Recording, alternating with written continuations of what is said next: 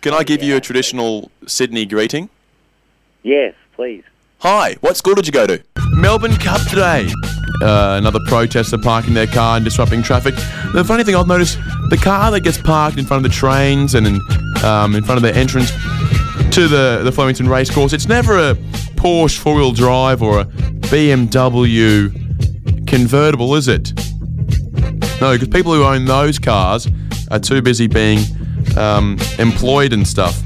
But I get what they're saying, and it's obviously a very physically demanding race for these horses, and you know what? I completely agree. So on the weekend, I did the same thing, and I went down to the Noosa Triathlon, and I covered myself in my own diarrhea, and threw Powerade on the runners. And I said, "How can you do that to your bodies? How can you live with yourself, putting your bodies through that?" A warm decanter of banter welcome to Carlos from Bootleg Rascal. How you going, mate? How are you, mate? I'm very well, mate. How are you? I am all right. I took a couple of clients out for a long lunch this afternoon. The waitress comes over and gives me some still water. I say, hello, 2018, where's my sparkling water? And the manager comes over, and instead of apologising, he's like, hey, listen, mate, stop yelling at everyone. Deplorable. The option, at least the option. You'd be living the high life by now as a rock star. Are you a demanding person like Mariah Carey who expects strawberries and cream before every show? I always like to say that, we're the shittest band in the world until we're told otherwise. And I think that saying kind of keeps our heads kind of in check sometimes. But, sometimes you got to let the diva come out here and there, But let's talk about the album some more. I really appreciated that you've brought back the skits in between songs. So, we're all massive hip-hop fans. Huge hip-hop fans, I think. And that's something that's really prominent in those, 90s albums, and even, the Eminem Show album, those skits that they have during the songs in between and stuff to kind of break up the album. There is actually one exception to the law against urinating in public. You know what that is? What is that? If you're urinating on a rap album that doesn't have skits on it. Yes, fair. But there are some great rap albums that don't have skits in it. Oh, no. Now that I say that, I'm trying to think of one, and I'm just like, oh, shit. I'm pretty sure there's a Most Def album. Oh, no. They at least start with an intro that has, a montage. I have a lovely hip-hop skit story for you, if I can have 10 to 15 minutes of your time, briefly. Yeah, of course. I'll start in the middle like any good film would. I was sitting in a university tutorial and I heard what could only be described as pornographic noises coming from someone's laptop. I was looking round, I was trying to hold in my laughter, and I thought some dick has been watching porn and then opened up his laptop in class without having closed it. I'll take you back to the beginning. I was running late for this particular tutorial, and at the time I had a phone. It was a really old phone, like an iPhone 2. To turn the phone on, I would have to switch the phone off silent. And so it must have been rubbing around in there. Now, I only had a couple of albums on my phone at the time. One of them was one by Notorious B.I.G. Called Ready to Die. You might recall there is an interlude called Fuckin'. Yeah. And it's essentially two people, I don't know, fucking. Yep. And there's that. You asked the question. No, that actually happens a few times on his albums, I'm pretty sure. Yeah. Well, that happened to be on full volume in my pocket, and to make matters worse, just before I got to class, and why I was running a bit late, is because I went to have a bit of a splash in the urinal before I came, and I used the sink, but it was rather a hyper sink. No, it splashed a little bit in my trousers. Splashy. Oh. So I've walked in with wet stains on my trousers, and then porn starts playing out of my phone, and it takes me about a minute and a half to realise, because I'm convinced it's someone else, but everyone starts looking at me, and the tutor eventually has to stop and just look at me. And I had to take it out and turn it off in front of everyone. But yeah, that's the risk you run when you have skits on your album. Well, definitely. It's happened to me a few times, actually, a very similar story. at the end of Respect, which is also a Biggie Small song, Yes. there's a woman at the end of it doing some things with Biggie Smalls, and it gets a bit awkward at the end of the recording there. And there's been a few times that we've been in a van listening to the song, and we've just let the song play, and everyone just kind of looks at each other quite awkwardly, and it gets changed very quickly. And a bunch of nuns are walking down the street, and you've got all your windows down. Yeah. Exactly. Everyone knows when Bootleg rolls into town, you know. Pornographic hip-hop interludes. Hip-hop interludes all the time. Good evening. A very good evening to you. Happy Halloween. From myself and all the other cultural misappropriators of Southeast Queensland, happy Halloween. Or scary Halloween. I think happy's already taken with happy birthday, Merry Christmas, scary Halloween. We can't have two happy days a year. We have to save some serotonin for later. Here's my little Halloween tip for those who are celebrating today. Buy a pumpkin, right? Now carve the pumpkin up, but now cut it up into pieces. Put it in a nice vegan Thai pumpkin curry, and then serve it up and scare the hell out of your kids who were told they were getting steak for dinner. Good morning and welcome to a decanter of banter, Southeast Queensland's most controversial 12 till 2 a.m. radio show. We got Bob from Beijing, Bikini. How are you doing, sir? I'm good, thanks. Very well. And yourself? I had a coffee a bit earlier on after my curry, and I'll tell you what, we better make this interview quick. Oh, good. Let's do it. I'm excited.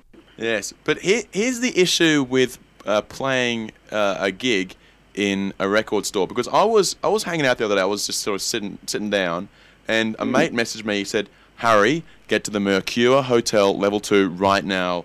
I'll explain later. Just get here." And then I had another mate simultaneously messaging me, "Harry, level 2, Mercure Hotel, get here ASAP." And I was sitting there thinking, it's either one of two things: naked women, or they're giving away free money. Yeah, so right. I immediately ran all the way to the Mercure Hotel, ran up to level 2, and I burst in the door, and there is this seminar going on. It's like one of those get-rich-quick seminars with some fast-talking Irishman who's trying to convince everyone to invest in the international property market. And and so I sit down. My friends at the front with notepads and pens. I'm going, what is actually going on? And this Irishman is saying, "Look, I'm selling my DVDs and tickets to my seminar, and they can only be bought here today." And because they could only be bought there, he knew that everyone who walked out and didn't buy a DVD or a ticket to his 3-day seminar wasn't going. And so he started getting, things got really weird, and he got abusive. And he was saying, "You want to work till you're 65 in a dead-end job you hate and die poor and lonely and never travel in your life? You need me! You need my DVDs!"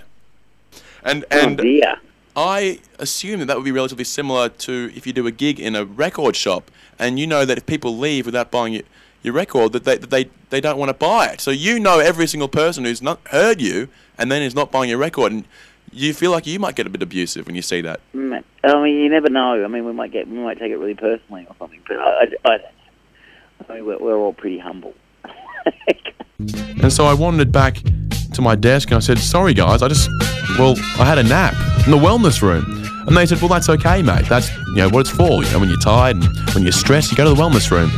The thought suddenly occurred to me, what if, I was a bit stressed, okay? Maybe there was some stuff going on in my personal life, and I get to the office, and I'm quite stressed, and instead of going to my desk, I just go up the elevator, walk straight into the wellness room, just sit down, pull my hair, and go, "Fah!" And then at 5 o'clock, the whistle blows, everyone's leaving the office, and I go, "Ka!" Pack up my stuff. Sorry, there's just some kids skating in the car park. I'll give them a few words. Kids! Do you know where I can buy some drugs? Hi, Ro. You right? All right, good. What's your BSB? Oh, they're organised drug dealer kids. I'm just interviewing a couple of thespians. I'll be right up. Cheers. That guy's got a lot of yoga. Oh, the kids. No, thespians. Not They think you said Oh, lesbian. God, they're coming in. They're Not coming in. lesbians. Lock the doors! Lock the doors! So, the Miscreants, they're out on parole, and they're in a 4ZZZ studio on a decanter of banter. God, it's so good to see you. Oh, thanks for having us, mate. Absolutely stoked to be here. Out of jail. It was a risky thing letting us out, but here we are, straight to 4ZZZ. Yeah. I've always said if I was in there, I was trading cigarettes, and I was like, the day I get out, I'm heading straight to decanter of banter. I want to decant. Well, we'll introduce ourselves. It's Silly Sunday, so we'll go anti-clockwise today. What's your name, sir? I'm Matt McAnally, founder of the Miscreants. Founder and managing partner. Founder and managing partner, yeah. And I am Henry Bretts. I am I don't know, I don't really have a title in the Miscreants. I'm a performer, The Dynamo. writer. You're a freelancer. Yeah. It's a contract thing. It's Uber. I'm very sort of late. stuff. Yeah. I'm very much, I get a rating at the end of each rehearsal. It's all good and gold. And Matt doesn't have to pay you for dental insurance. Oh, No, he does do that. Dr. Doolittle, he wasn't a dentist, was he? I don't know why I went for him. He was a He veterinarian. was a vet, yeah. Yeah, very central to the premise of Dr. Doolittle was that he, I'm sure he did vet teeth. He had teeth, though. He did have teeth. No one talks about dog dentists. No. Is that a thing? Because Dr. Doolittle's black, you just presume he's a dentist. Listen, and I hate to racially profile, but, it's a big thing in the United States, criminal justice reform. We got to stop shooting unarmed dentists in the street. And I won't rest until it's bloody done, Harry Rivaldi. I won't bloody rest. Anyway, what were we talking about? Miscreants. The Miscreants. It's a comedy group, but my question is, why does your comedy group have a name that sounds like a middle-aged punk rock band? Matt, you're probably best for this one. That is a very, very good question. I just wanted to capture the off-the-wall sort of style that we go for. We don't really settle on anything that's normal. If it's normal, it's got to either immediately proceed by something incredibly fucked up, or we'll scrap it and do something weirder. Well, when I saw the trailer for your upcoming production, Back from the Dead, I sort of had the same reaction as when I saw that weird mark on my willy. I said, what is it? And that's what we want to go for. And we'll probably put that on the poster now that you brought it up, Harry. It will be as enjoyable as the weird mark you find on your willy. Yeah, we want to inspire that kind of fear. Yeah. But I'll show mine to more people. We'll compare ticket sales at the end. Yeah. See here. Oh, damn. Harry pipped us on the Wednesday night with his willy mark. Grr. Well, I've already got my tickets, I won't lie. Something that we do that probably tries to make us stand out. Playing with the delivery of speech, and there's a lot of that kind of weirdness and weird physicality in Australian comedy at the moment. Slapstick going around. Yeah, so we tried to make ourselves stand out by saying, let's have real stories, let's build a universe, and Matt obviously did this at the beginning as the founder. Let's build... Exactly. More recurring characters, more stories that actually have moments that are not afraid to not be funny for a couple of minutes. I know in one of our plays, the Cab Book Club, that Matt wrote, there are real moments. It's about 4 ladies coming together. They're kind of ascot mums, I suppose would be the best comparison, and they just have a glass of wine and discuss a book. But there are genuine moments in that. While it's very funny and there's a lot of that slapstick of real sadness and tragedy of these women's arcs. Yeah, I really like basing comedy out of some real pain. That's the kind of comedy that I enjoy watching, and I think you leave the theatre with a deeper experience when it's based out of something incredibly real. Rather than going along and seeing, I don't know, a bit of clowning, a bit of slapstick and having a good chuckle, you leave having changed something a little bit. Yeah, and there is still one-liners and there are still gags and musical gags and stuff. It's all still definitely within the genre of comedy. But yeah, I'd say you'll probably leave our show saying, oh, I saw some real stories there. And we're not afraid to, give the characters some time to breathe without it having to be joke, joke, joke every second. Yeah. Yes, I remember seeing Jimmy Carr live, and it does become a little bit tiresome, that concept of everything you say is a one-liner. I wanted something deeper. He would start telling a story about, I don't know, a dead parent or something, and I'll go, here we go. And then he'd make a joke about his dead parent. And you go, oh, okay. I mean, he has a wife, so surely he has said something genuine at some point. And I think this is why he does so well on talk shows. Yeah. And quiz and shows. the panel shows and stuff, yeah. Because when he can pop in with that fat one-liner, it's incredibly effective. But for an hour and a half, hot dog. Your face gets physically sore. It's so funny that you use Jimmy Carr as a... I'm like, well, you're very funny, Mr. Carr, but my face hurts. I want health insurance, but... 0 out of 5, we'll be coming back. I will be suing you for negligence for my cheeks. I mean, we're talking like this and we're making it sound like it's not going to be funny. It is still funny. What's your resale policy? I did pick up a couple. Yeah. You're like, I can be sad in my own time. Yeah. Thank you very much, miscreants. Like, I'm sad for the other 22 and a half hours of my day. Why do I pay money to be sad about other people's issues? What the miscreants can offer you is a different type of sad. For an hour and a half. It's sad in a room chock-block with other people. Yeah, exactly. Look, be you sad can buy together. a t-shirt after. We just got a text in from Terry from Balimba. He's got a question. Yep. Terry asks, why do people go to so much effort to create comedy with, irony, puns and fart noises? Wouldn't it be more efficient just to have a group of people walk in, sit down, and then just show footage of an elderly person slowly falling down an escalator? That's not unlike what we used to do. We would have these memes in the middle of we'd show just clips of old people and weird YouTube videos that we found. So Terry, I think we're going to scratch your itch, mate. Yeah. Please come along if you're into getting 90 people in a room and locking the doors and making them watch a minute and a half of animals shitting. Yeah, like Clockwork Orange, which comedy. we literally did. People still come to me and don't want to come to a show. They'll say, "Can we come to the show?" And I'll be like, "Yeah, please come along."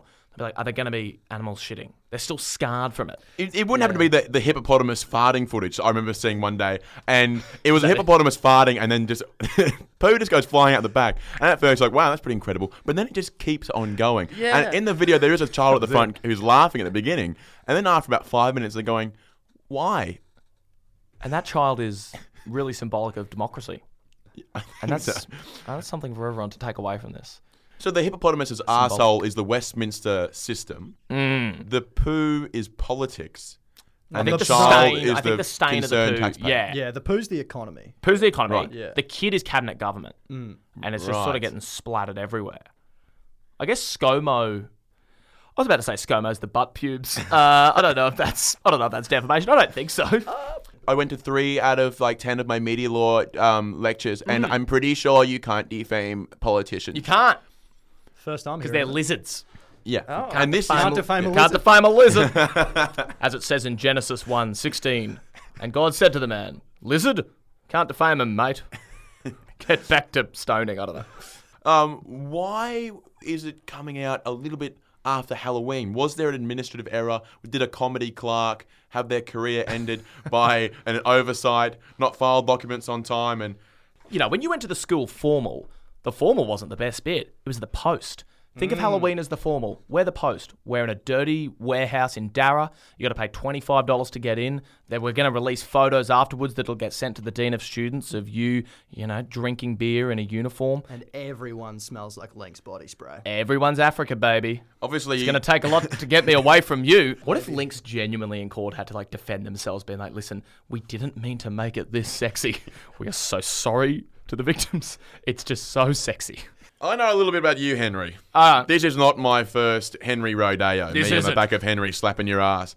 Look, you don't like to give much away about the show in terms of the jokes, but we understand it's horror. Obviously, you've probably gone and done some research. You've gone to some scary locations like South Brisbane Cemetery, the old windmill, and the smokers section of Flying Cock on a Saturday night. That's where most of it was inspired from. That's where we met. Yeah. Do you want a vodka Red Bull? Yeah. Do you want to write 4 plays and put them on in the valley? Yeah, all right. Okay. Not much else on. It's called networking. Yeah. Well, as I always say, networking is all around us. Oh. You think we're socializing now, doing a radio thing? No, I'm networking. You are? You'll get a business card. I'm at a wedding ceremony. I'm holding the rings. Yeah. I'm telling the vows to my wife-to-be. People say, that's a wedding. I say, no, this is networking. I'm just networking so I can have an opportunity to meet my kids. Yep. Who are going to get me jobs. Social climbing. Yeah. That's it, baby. If my father couldn't get me one, well, my kids sure as well will. Imagine that nepotism with your kids. It's like, I now have a job at Brumbies. My son had a part-time job there. I knew some people in the back, and now I'm giving out Danishes on Sunday. Yeah, now I'm casual. You know those judges' associates. Their sons always judges. Imagine if some 40-year-old guy's like, and here's my new associate, my 80-year-old dad. Say hi, Derek. Hello, boy. There are the judges' associates. Yeah, that's meeting funny. up at the bowls club after work. You'll always find them there. Yeah, jeez, and they're not bowling. you're right. We are a bit secretive, but I think we can give you some. We can give you some insight. We give you a little taste. What's the? I mean, the structure of the show is interesting because I'd never been involved before I met Matt. I'd never been involved in something like this, but it's very much a few 3 to 4 short plays we usually do each slot. So you're getting bang for your buck. Yeah, we pieced together 3 or 4 20-minute, 30-minute plays with a bit of a musical or video interlude in between. Yeah, so we'll do 2, kick everyone out for intermission, get them back in, and the show goes down very nicely with a cup of 4X. So be prepared for that. Bring your piggy bank and crack it open on the sidewalk out the front of Metro Arts and spend a couple bucks at the bar. You won't regret it. We do encourage. Yeah, we very much encourage having a few drinks. It's fast and loose. It's a good night. How do we feel about toilet breaks during the show? Oh, hold it. Yeah. Unless you're going to do it. You want me to smash some lagers and then giggle my pants off? You have to take one of the two. Either I can laugh or I don't drink beer. Oh, door's locked, so... Yeah, mate, you're going to... So we imprison Eyes are peeled back. What if there are people you say, go get a drink at the interval? What if you come out and you peek through the curtain and there's a couple of people who just, there's always a couple in the tour group who just want to sit around in their seats during intermission. You just kind of come running out and go, get out, get out, get out! Well, this happens a bit because we usually play a video during intermission, some sort of rolling loop footage. Bit of a loop. And I guess we turn the lights up still and still try to encourage. Oh, they're people definitely to go get a aware that it's intermission. I assume they're not thirsty or they're just loving those chairs. Those chairs in the Lumen Room at Metro Arts are rather comfortable. I can't blame them. Yeah, why would you leave? You don't want them to be too comfortable, you know what I mean? Anyone who's ever been to the nice leather seats at one of those lecture theatres at UQ. It's you can tempting. have a drift. Yeah. They won't sleep in this. We yell so much during the plays as well. That's it's almost one of our signatures is there's a bit of yelling. Yeah. And here's a warning to all those snoozers out there. You will be picked on for audience participation. Oh, God, great. Yeah. And great. You will be sent the lines in a hot PDF with your ticket. So get ready. Not unlike A Nightmare on Elm Street. Don't sleep or you will be targeted. I've seen too many horror movies to sleep. Yeah, I've seen that. That's Remember where it that goes Simpsons wrong. episode where Willie is in the dream? Willie in the Dream, yeah. Oh, yeah. Talk to me about Willie in the Dream. Talk about the mark on the Willie. There you go. Yeah, it all ties back to the beginning. Full We'll wrap it up circle, there. baby. No, we can't wrap it up. We actually have one more text in from Terry from Balimba. What do you got from Terry? Hello, Terry. He texts a lot, this Terry from Balimba. He's prolific. He is. Great reception in Balimba, so he's probably just getting them Got through. hot fingers. Yes. Hot fingers. Speedy thumbs, they call him. Get him a knee typewriter.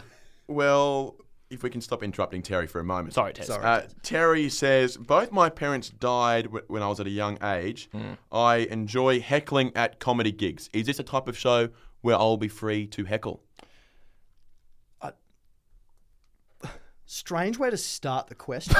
I'm a sucker for a sad backstory. So Terry, yes. Terry can One heckle. exception. Terry can he has heckle. his heckle permit. Yeah. Yeah. You got to wear that on a lanyard around the neck.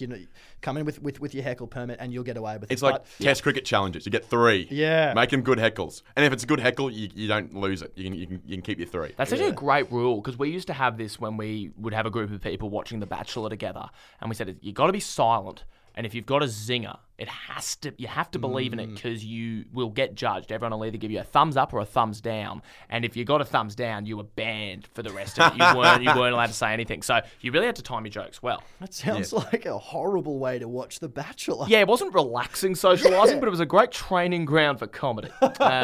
Which is as you said, networking. It's just a bit of networking, We mate. got one good thing out of The Bachelor. Exactly. I think there's a market for great hecklers. What if I could tell you there were hecklers who were too good? Everything was a zinger. And then you actually paid to see a great heckler, and the nervous, bumbling, pimple-faced comedian was free. Yeah, it's called the Paddo Tavern, mate. It's called the Sit Down Comedy Club. Believe me, there are professional hecklers there. Damn. They get a garlic bread and they will go. Picked it. You should go and do a bit of stand up at the Paddo Tavern. But here's the thing, right? Wouldn't it be better to die thinking, I could have done comedy and I might have been really, really good at it, than try and go, well, I had a go and it failed. You know, there's the old saying of you get to not put effort into something, and if it goes well, you're a genius. And if it goes badly, oh, well, I didn't prepare. Harry's uni career in 10 words or less. Yeah, basically. That's hot. It's called self-sabotage. No, it's not. It is, judging by your eyebrows. Well, it's almost It's a maybe. It's almost self-preservation in many respects, in that you have a fallback. You can fall back on your own laziness. You've weaponized your ineptitude. Yeah, I feel like you're just going to be sad either way if you try and fail or if you don't try at all. So you might as well be sad around some funny people. Exactly. Yeah, I agree. Be sad together. You aren't just thinking outside the box.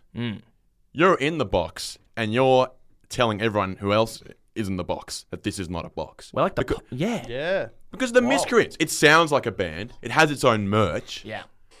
Is this the future of comedy? Am I going to see this and go see a stand-up comedian and go, Yes. there's something missing? Yes. Can we And just it's get the hippos grab? pooing. If we could just get the grab of, is this the future of comedy? We'll say yes. And then we'll just plaster that on social media because that's all we need. Yes. And then we go to an ad. Not that you have ads on this station, but A lot of ads. Yeah, a lot of I don't tell the producers, but I do accept a lot of money from palm oil companies. no, fair. And you just work it in. Yeah, I say little things like, Taiwan, what's that? I know Chinese Taipei. Oh. Ching, ching, Ching, ching, ching. Chinese government. Ching, ching, pun intended. So you a spy I love in palm many. oil in my coffee. I didn't think it was weird that Rupert Murdoch was standing in the corner of the studio the whole time we were doing this. Rupert, how you doing, mate? And he's just been slipping you. He's been asking for your BSB the whole time. It's really weird. I'm like, 6 numbers, dude. Just get it. Yeah, but, Harry. Yes. Miscreants. We have the 4 plays. The Virgin Declan is our first play. Written by the lovely Henry Bretts. Written and directed by the lovely Henry Bretts. The prolific Henry Bretts. Yes, and basically it is the story of 3 boys who have a curse placed on them by a witch, and in order to get out of the curse, they have to sacrifice a virgin, and the chaos ensues from there. So that's a fun one. That's sort of 25 minutes. Yeah, then we've got The Hound. The Hound is a story of 2 brothers, 2 rather distant brothers who are working through the issues of their relationship. The Hound. It's very, very thrilling stuff. Then we'll do an intermission. We'll come back. We'll do a short piece by myself called Planes. I think the less you know, the better for Planes. Yeah. So we'll just let you come along and figure that one out for That's yourself. Brett's Ever the Enigma. And then the final play is one that we've done a couple of times, Yeah. written and directed by the magnificent Matt McAnally here, Yeah. called the Cab Sav Book Club. Yeah, the Cab Sav Book Club, a tale of 4 wine mums from Chelmer who, however, there's a bit of trouble in the court. One of them wants the book club cancelled. Things get a little eerie. We would be remiss, I think, to... I've lost my train of thought. God, it was good though. Oh, it was good. You were on the train of thought, and then your go card was expired. Yeah. It kicked you off the train of thought. Now you're going to have to pay some money for You're the stranded in Al Tandy. Oh, 11 get p.m. on a Thursday night. the Uber of contemplation is on its way, mate. Seen it, but We've it got another text in from one of our listeners, Terry from Balimba. Terry. And he's texted in and says, "Hi guys, I'm incredibly overweight. At least that's what it seems to say. There's a lot of typos. It might be the chubby fingers. on one of those old phones. Fat shaming, yay or nay?" Is the comedian themselves overweight? No, Because I think you can use your own. talking body about habit. celebrities in the sense that when you fat shame a particular person, what you essentially do is you make fun of everyone who is at that approximate size. So if I was the same size as Kim Beazley and someone made a joke about how fat Kim Beazley is, I'd be like, well, that's a joke about me. Yeah, there's a lot of scope when you are making fun of your own body. It's a tricky question when it's relating to someone. Yeah, stepping back to the point you made earlier, Henry, about how it shouldn't make you feel uncomfortable. I remember when Jonah Hill was getting shredded about being overweight, and it made me very sad. Was that during the roast of... You I sign think some it's serious waivers when you go to those roasts, It's though. been a consistent thing for him, though. Like, And then he went and got thin. So it Yeah. clearly was affecting him. It was affecting him. And he's come out and said, he posted something on Instagram at one point, I think it was quite recent, saying how it actually did affect him and how he's had to make a bit of a change. Again, I think, but what you keep doing is we keep coming back to fat shaming or trans. It's like everyone say as a society, we do have this tendency to say, what topics can we joke about? I don't think there's any topic you can't joke about. You have to go on a joke by joke basis. So you can't say fat shaming, yes or no. And if everyone goes, yep, it's fine, that automatically means any fat shaming joke is fine. It isn't, because there might be one that, again, is punching down or is just mocking or isn't clever or original. Again, it comes back to being clever or original. So any topic can be made to have an interesting take and a funny take. I lived in a share house with a guy, about 4 years ago. showing my age now, aren't I? Yeah. And he quite literally, it was a factual remark on my behalf. He had like no pecs. Like he's like one of those male bodies where it's just like, it was like flat, almost inverted where his nipples were. Like a pigeon chest sort of thing. Yeah, like something, no, it wasn't. I've got a similar situation. It wasn't a deformity. It was just like, he just didn't have pecs. I don't know. And I, to paraphrase, said, LOL, you got like no pecs. Yeah. And that night, we had another roommate who had some gym gear, and it was just outside my window. And I was going to bed about 11, and all the lights were off in the house, and I just heard some creeping outside, and in the darkness, this illuminated by the moonlight, and I peeped through my window, and this particular gentleman who I made the remark about was there, quietly doing some weights, exercising his pecs. A moonlight sesh. A moonlight pec sesh. And I realised at that moment that words have consequences. Sticks and stones may break your bones, or they might force you to get out and go lift some weights in the middle of the night, as the saying does go. Wow. Well, I mean, did he thank you? You've made a positive impact on his life. You know what? Chest now? He's got a nice girlfriend now. Oh, that's good. And here am I, in the radio, two guys, getting touched on the arse from all angles. The radio's your girlfriend, mate, and I wish you wouldn't keep telling people what we do in the studio. It is a audio medium. They don't need to know about the arse touching every They week. need to know how many clothes we're wearing. Speaking of darkness, can we turn the lights on in here? It is weird that none of us have seen each other. Why have you got a brown paper bag on your head? So weird that you do this much. I'm into it. Yeah, thanks, Matt. Yeah. 1 in 3 usually are. Yeah, that's the ratio. It's a great ratio here tonight. Yeah. From my perspective, I think self-love is your own sort of, it's your own responsibility.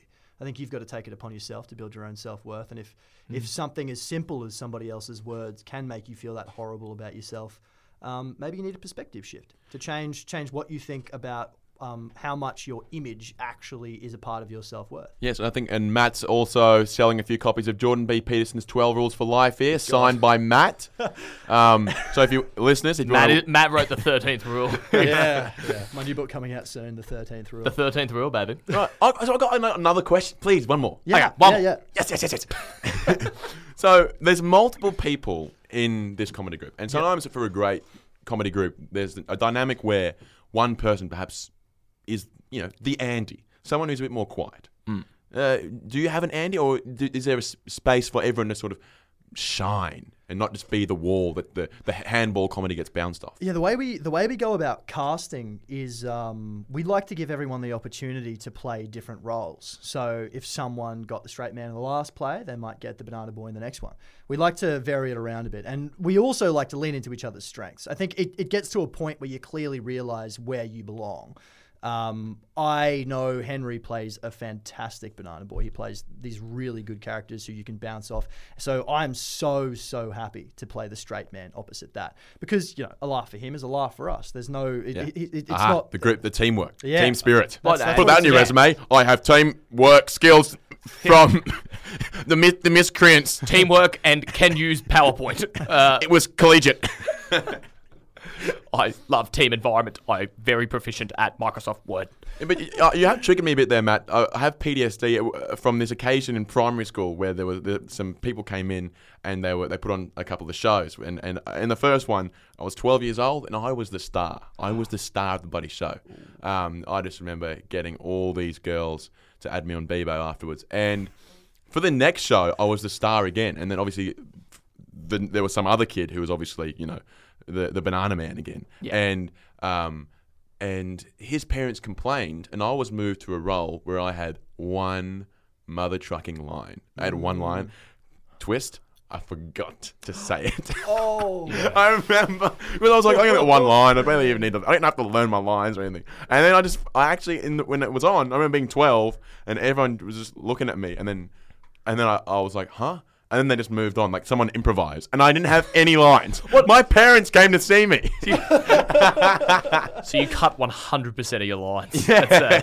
This is a power move. That's a power move. Yeah, that's actually, all right, if you don't want to give me cut the lines, I won't do it. You took a vow of silence. I was inadvertently passive-aggressive. You're a monk, mate. Yeah. You said, until I get change, I'm not saying shit. Your show's worthless to me. That's my new comedy group, the Comedy Monks. Do you remember the line now?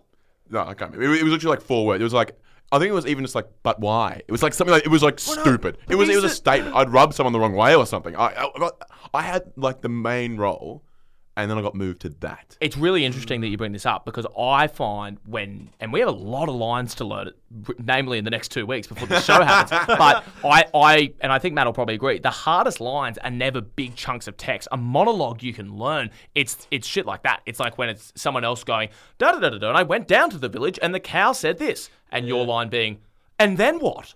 Stuff like that. It's it's those little words that it's actually harder. So I'm gonna come to your 12-year-old defense, mate. You had the hardest role on that show, and you need to stand up for yourself, and you deserve a Tony, mate, posthumously. We'll wait till you die, and then we'll give it to you, mate. Is this like a really small-scale national apology to the cop by flak for forgetting my one line? To Harry Ravali, we are sorry. We understand that the line was difficult. It's harder to remember a 4-word line. Why don't you apologise to Nauru? Oh, God, we're out of time. But those drama kids, don't worry about it, man. Thanks so much. Good night. As they say in question time. Thank you so much for that. We're well out of time. Good night.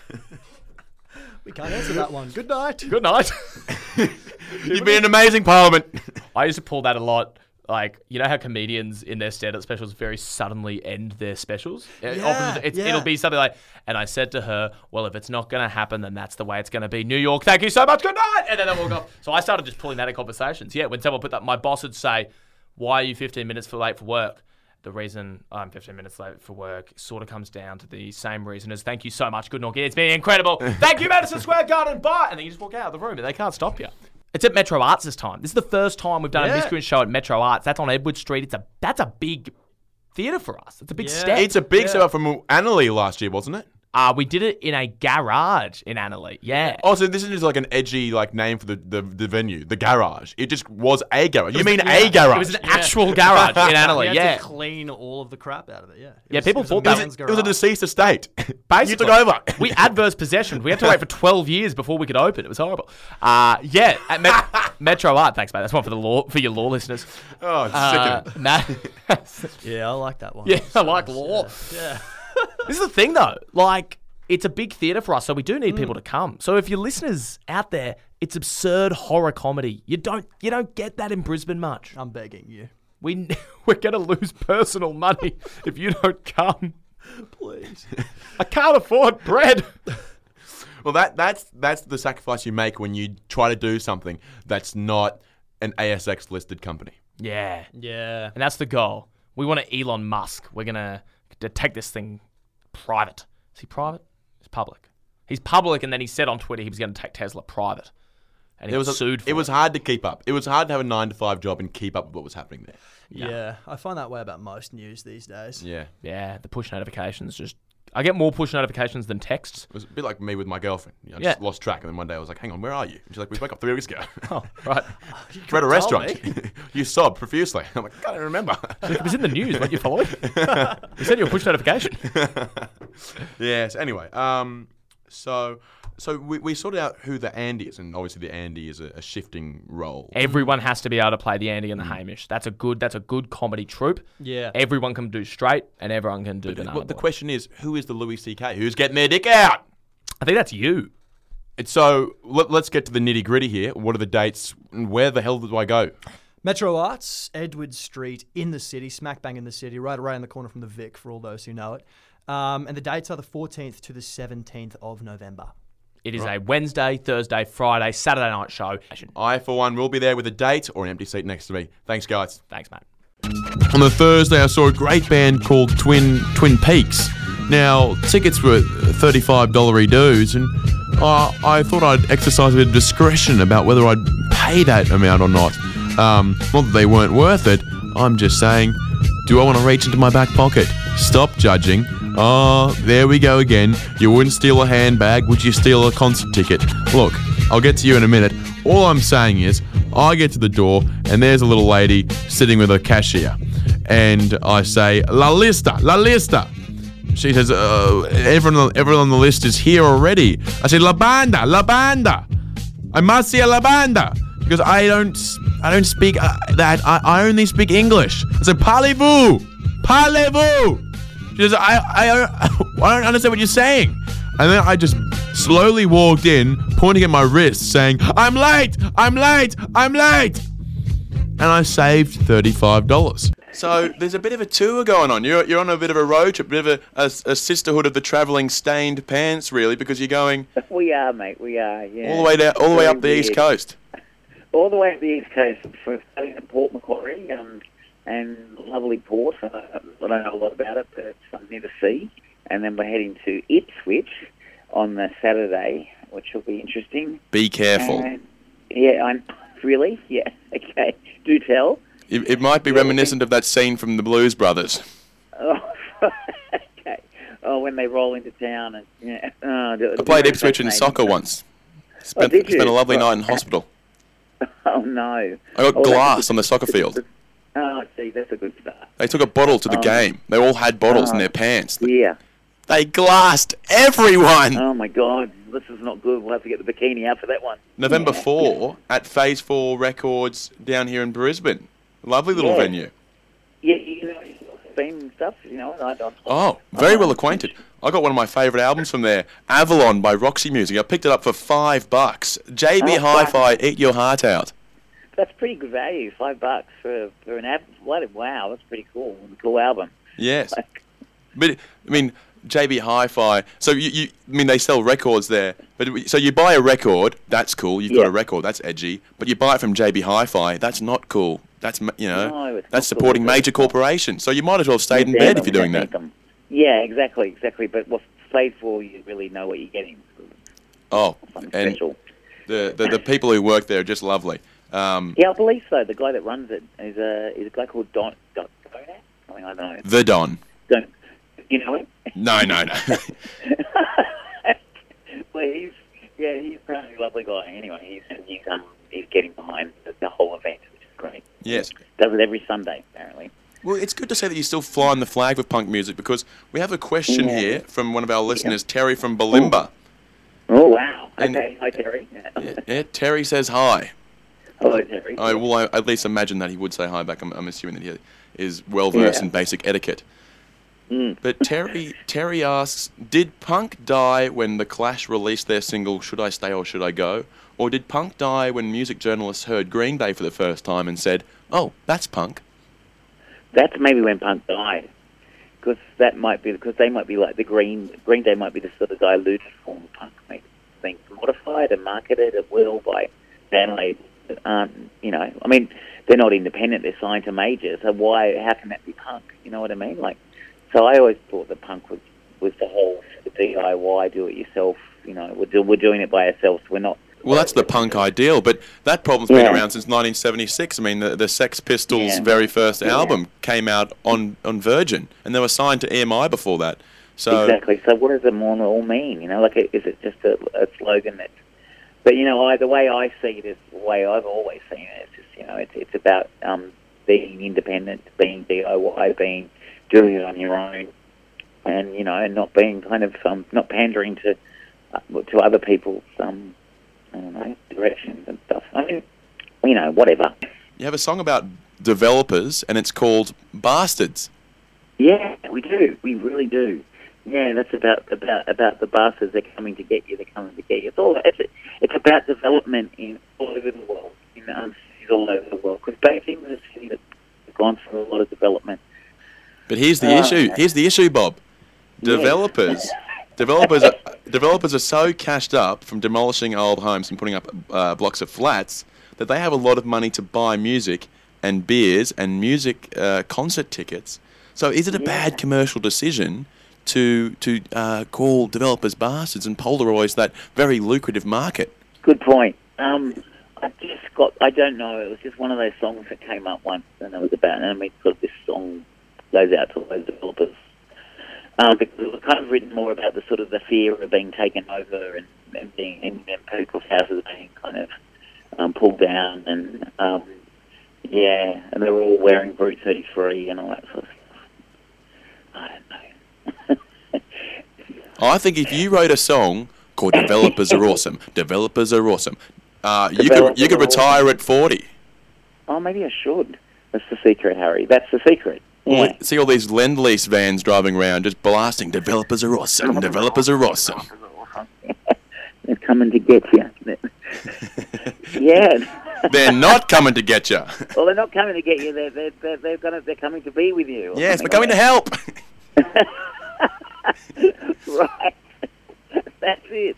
Okay, all right. That's my next. That's the next song, I think. But do you have a punk song about Donald Trump at all? Have you ever have you had the grand idea of doing that? No, that's not a bad idea. That means you support Donald Trump. Donald. Okay. Maybe I'll unleash it at Phase 4.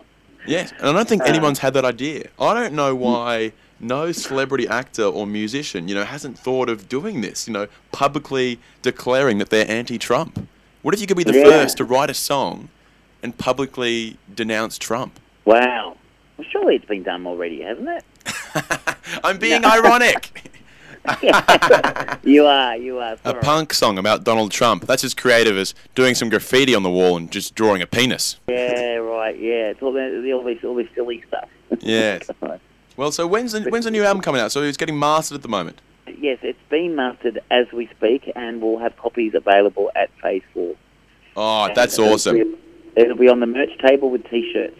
So we'll just sort of basically put it on the merch table and just see what happens, I suppose. But this, the Don that runs the place, you bought your record there. You say, you never know. Someone might purchase something.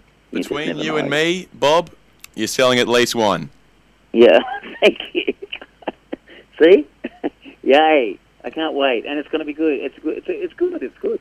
But then you didn't realise that the Don is actually involved in the music mafia, and he takes a 95% cut of all record sales. Oh, he probably does, doesn't he? Oh, no. They all do, don't they? Welcome to the business. I know, the business. That's why you got to invest in the international property market. Exactly. Oh, God. Yeah. Oh, God. You can have one of the 3-day seminar tickets that I bought. I might be interested in doing something new after this tour. Well, you could just keep touring. Yeah, we just keep touring. What about the West Coast? You've forgotten the West Coast. Perth, Fremantle, Broome. Oh, my God. Apparently it's so expensive to even get there. Nauru, well, they're Manus, Nauru, all those places. Indonesia, I believe, is pretty good. Yes, maybe 15 kilos of marijuana will mysteriously appear in your guitar case. Have a great time in Indonesia. Oh, yeah. You have such a good time, you won't want to come back. That'll go down well. Yeah, well, there's a really good music scene apparently in Java, so, but there has been problems with drugs. I'm loving the new album, and you're bringing the show to Brisbane on the 9th of November, and it's going to be your final gig of the tour at the Woolly Mammoth. Yeah, that's correct. We're really, really, really excited. And but yeah, it always gets a bit crazy. Last time we played, I can't exactly remember. It might have been the Woolly Mammoth. But we had a crazy, crazy show, and everyone cleared out, and we'd realised that all the tables had just been, snapped in half somehow, just from everyone standing on the tables and, having a good time. They was a bit too good of a time. That is the Woolly Mammoth effect, because I think Hockey Dad came here earlier in the year, and they had to evacuate the show and cancel. They were doing 3 shows. I think they had to cancel the other 2 because the floor was about to cave in. So these boys came to our town, ruined our floor, and then buggered off. So I think when you do your show on the 9th, maybe just tell everyone, look, guys, save your jumping until the end. Otherwise, your tour will go out with a bang and a few screams. Well, it's like that, what's that show? You know that show Vinyl that came out a while ago on HBO? And there's that scene at the start, and the Rolling Stones are playing in this, venue, and they're playing so loud that they, bring the whole building down on top of the venue in New York. That is one hell of a September 11 conspiracy theory. Yeah, quite literally, exactly. Well, hopefully, you know what, it would add to the Bootleg Rascal mystique if it happened. So I'm going to say it would, wouldn't it? It's a win-win/lose-lose, depending on how full your cup is. But I tell you what, there could be so much passion at your Brisbane gigs because the punters might come down from Cairns. Now, I know you don't have a Cairns gig lined up. There'll be some criticism about that later on. Actually, it'll be right now because Cairns love their inner city reggae vibes. They always loved Fat Freddy's Drop, and I know they love Bootleg Rascal. So why no Cairns gig? Oh, it's always it's tough. It's tough touring as a band in Australia. In terms of money wise, and there's always a few cities, unfortunately, that miss out. We don't get as much of a chance to get to WA either. You know what I mean? Same with Adelaide and Cairns and Darwin. Unfortunately, those kind of cities. They're small towns, but they're very passionate. They love their AFL. They love their amphetamines. The 2 A's, they love them. There's an old saying, Carlos. You can take the boy out of Cairns, but you can't take the boy off ice. Yeah, definitely. It's bad stuff. That stuff. You don't want to get off it. I often stare at the moon at night time, and I stare at it and I have 2 questions. If God made the universe, then who made God? And the second question is, why does our taxpayers' money fund the utter dross that is Triple J? I like that. I like that. I like that a lot. What made you think of that? Because I was at Sticky Fingers, and we'll pretend that the F word is in fact aubergine. So we're not going to say the F word, we're going to say aubergine instead. And there was a bit of a chant that broke out in between songs that Sticky Fingers were playing, and it went a little bit like, aubergine Triple J, aubergine Triple J, aubergine Triple J. Yeah, no, I was there at that gig, and I did hear that. Yes. But yeah, people's opinions. Hey, what can you do? I guess. Yes. I think there's a lot of people that feel strongly about a few issues that have probably been circulating over the past few months, and yeah. I don't want to put you between a rock and a hard place, but I know you've been live on Triple J. You played Asleep in the Machine live in the studio, which went off, so it took Bootleg Rascal to the world essentially. Yeah, exactly. They give an opportunity to many artists, around Australia, and they have that advantage of being, a nationally broadcast radio that has, a huge reach around Australia. You also you missed the special advantage they have of forcibly taking my money. But enough about that, though. When it comes to Sticky Fingers, and it was lovely to see a Bootleg Rascal cameo on Friday night, it really lent credence to the lyric, "I'm a bootleg rascal." But what came first, the Sticky Fingers song or the Bootleg Rascal band? The song came first. The boys had written the song already, and we were forming as a band. And I think we were trying to figure out a name. And I think Diz and Paddy were the ones that suggested that we'd call ourselves Bootleg Rascal, kind of following their kind of step in, like calling themselves Sticky Fingers after that Rolling Stones album, And us, with the erection on the cover. Calling ourselves, yeah, that's it, with the erection on the cover.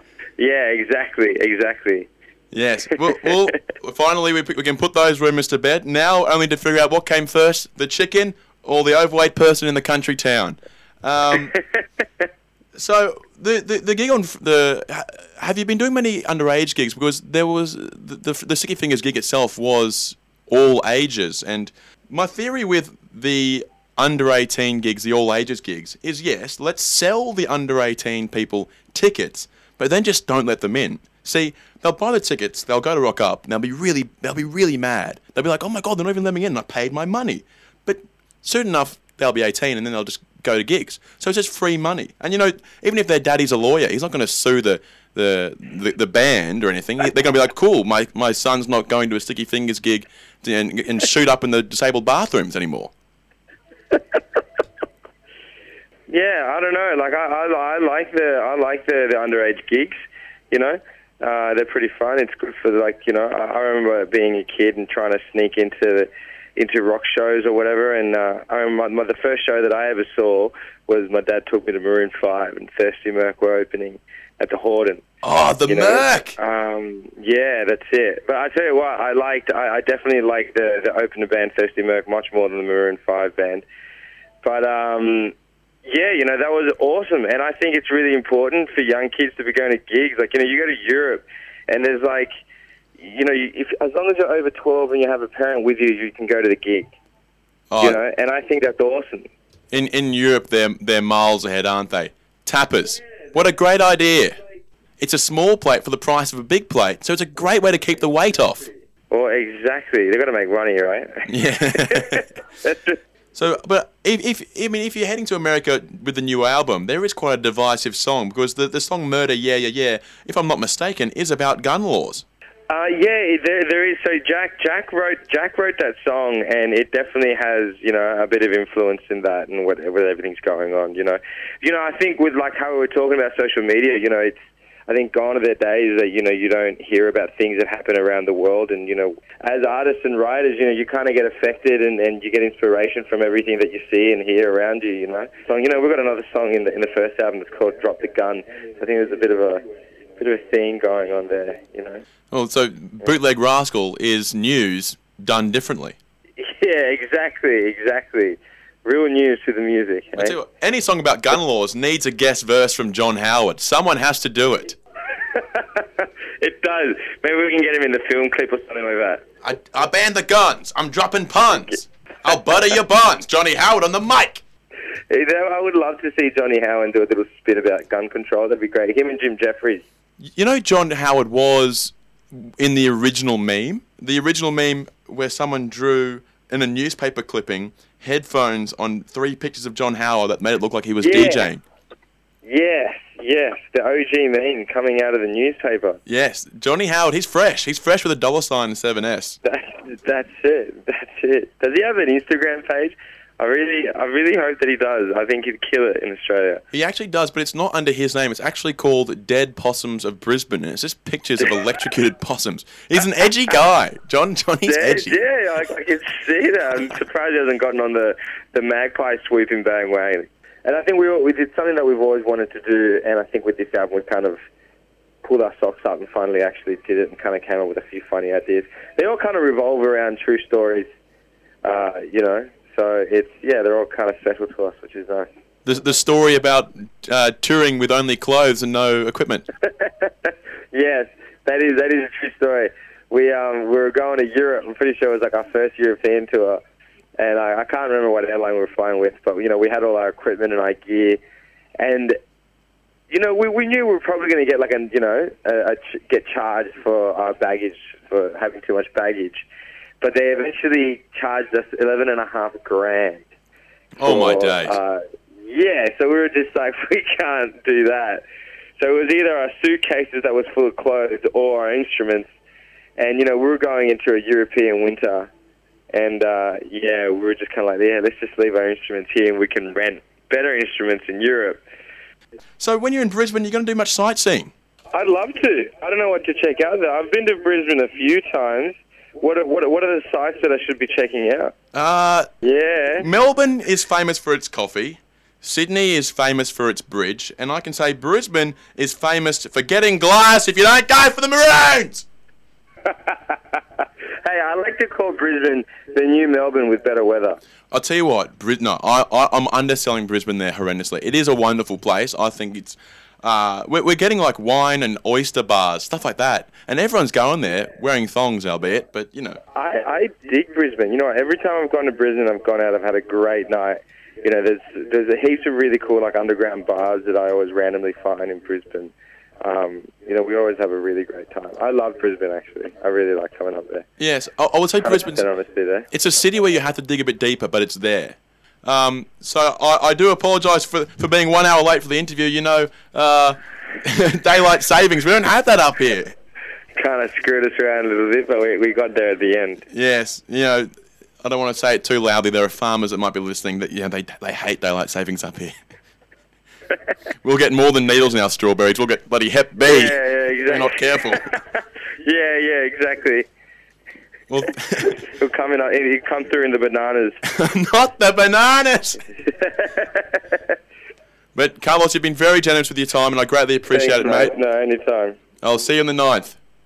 All right, thanks, mate. I'll see you there. I wandered down to Rocking Horse Records the other day, and I said, one EP by body type, please. And they said, we've looked it up in the database. They're not actually releasing it on vinyl. 2018, guys, get it together. You'll never amount to anything unless you release it on vinyl. Don't you want to make something and then hug it? Like, honestly, if I put out an EP and I don't release it out on vinyl, I would have such a long, hard look at myself. People would come into my room 3 weeks later, find me emaciated with a long beard in front of the mirror, and they'd say, "Harry, what the hell have you been doing?" I'd say, I've just been having a long and seriously long, hard look at myself in the mirror. That's what I'd do.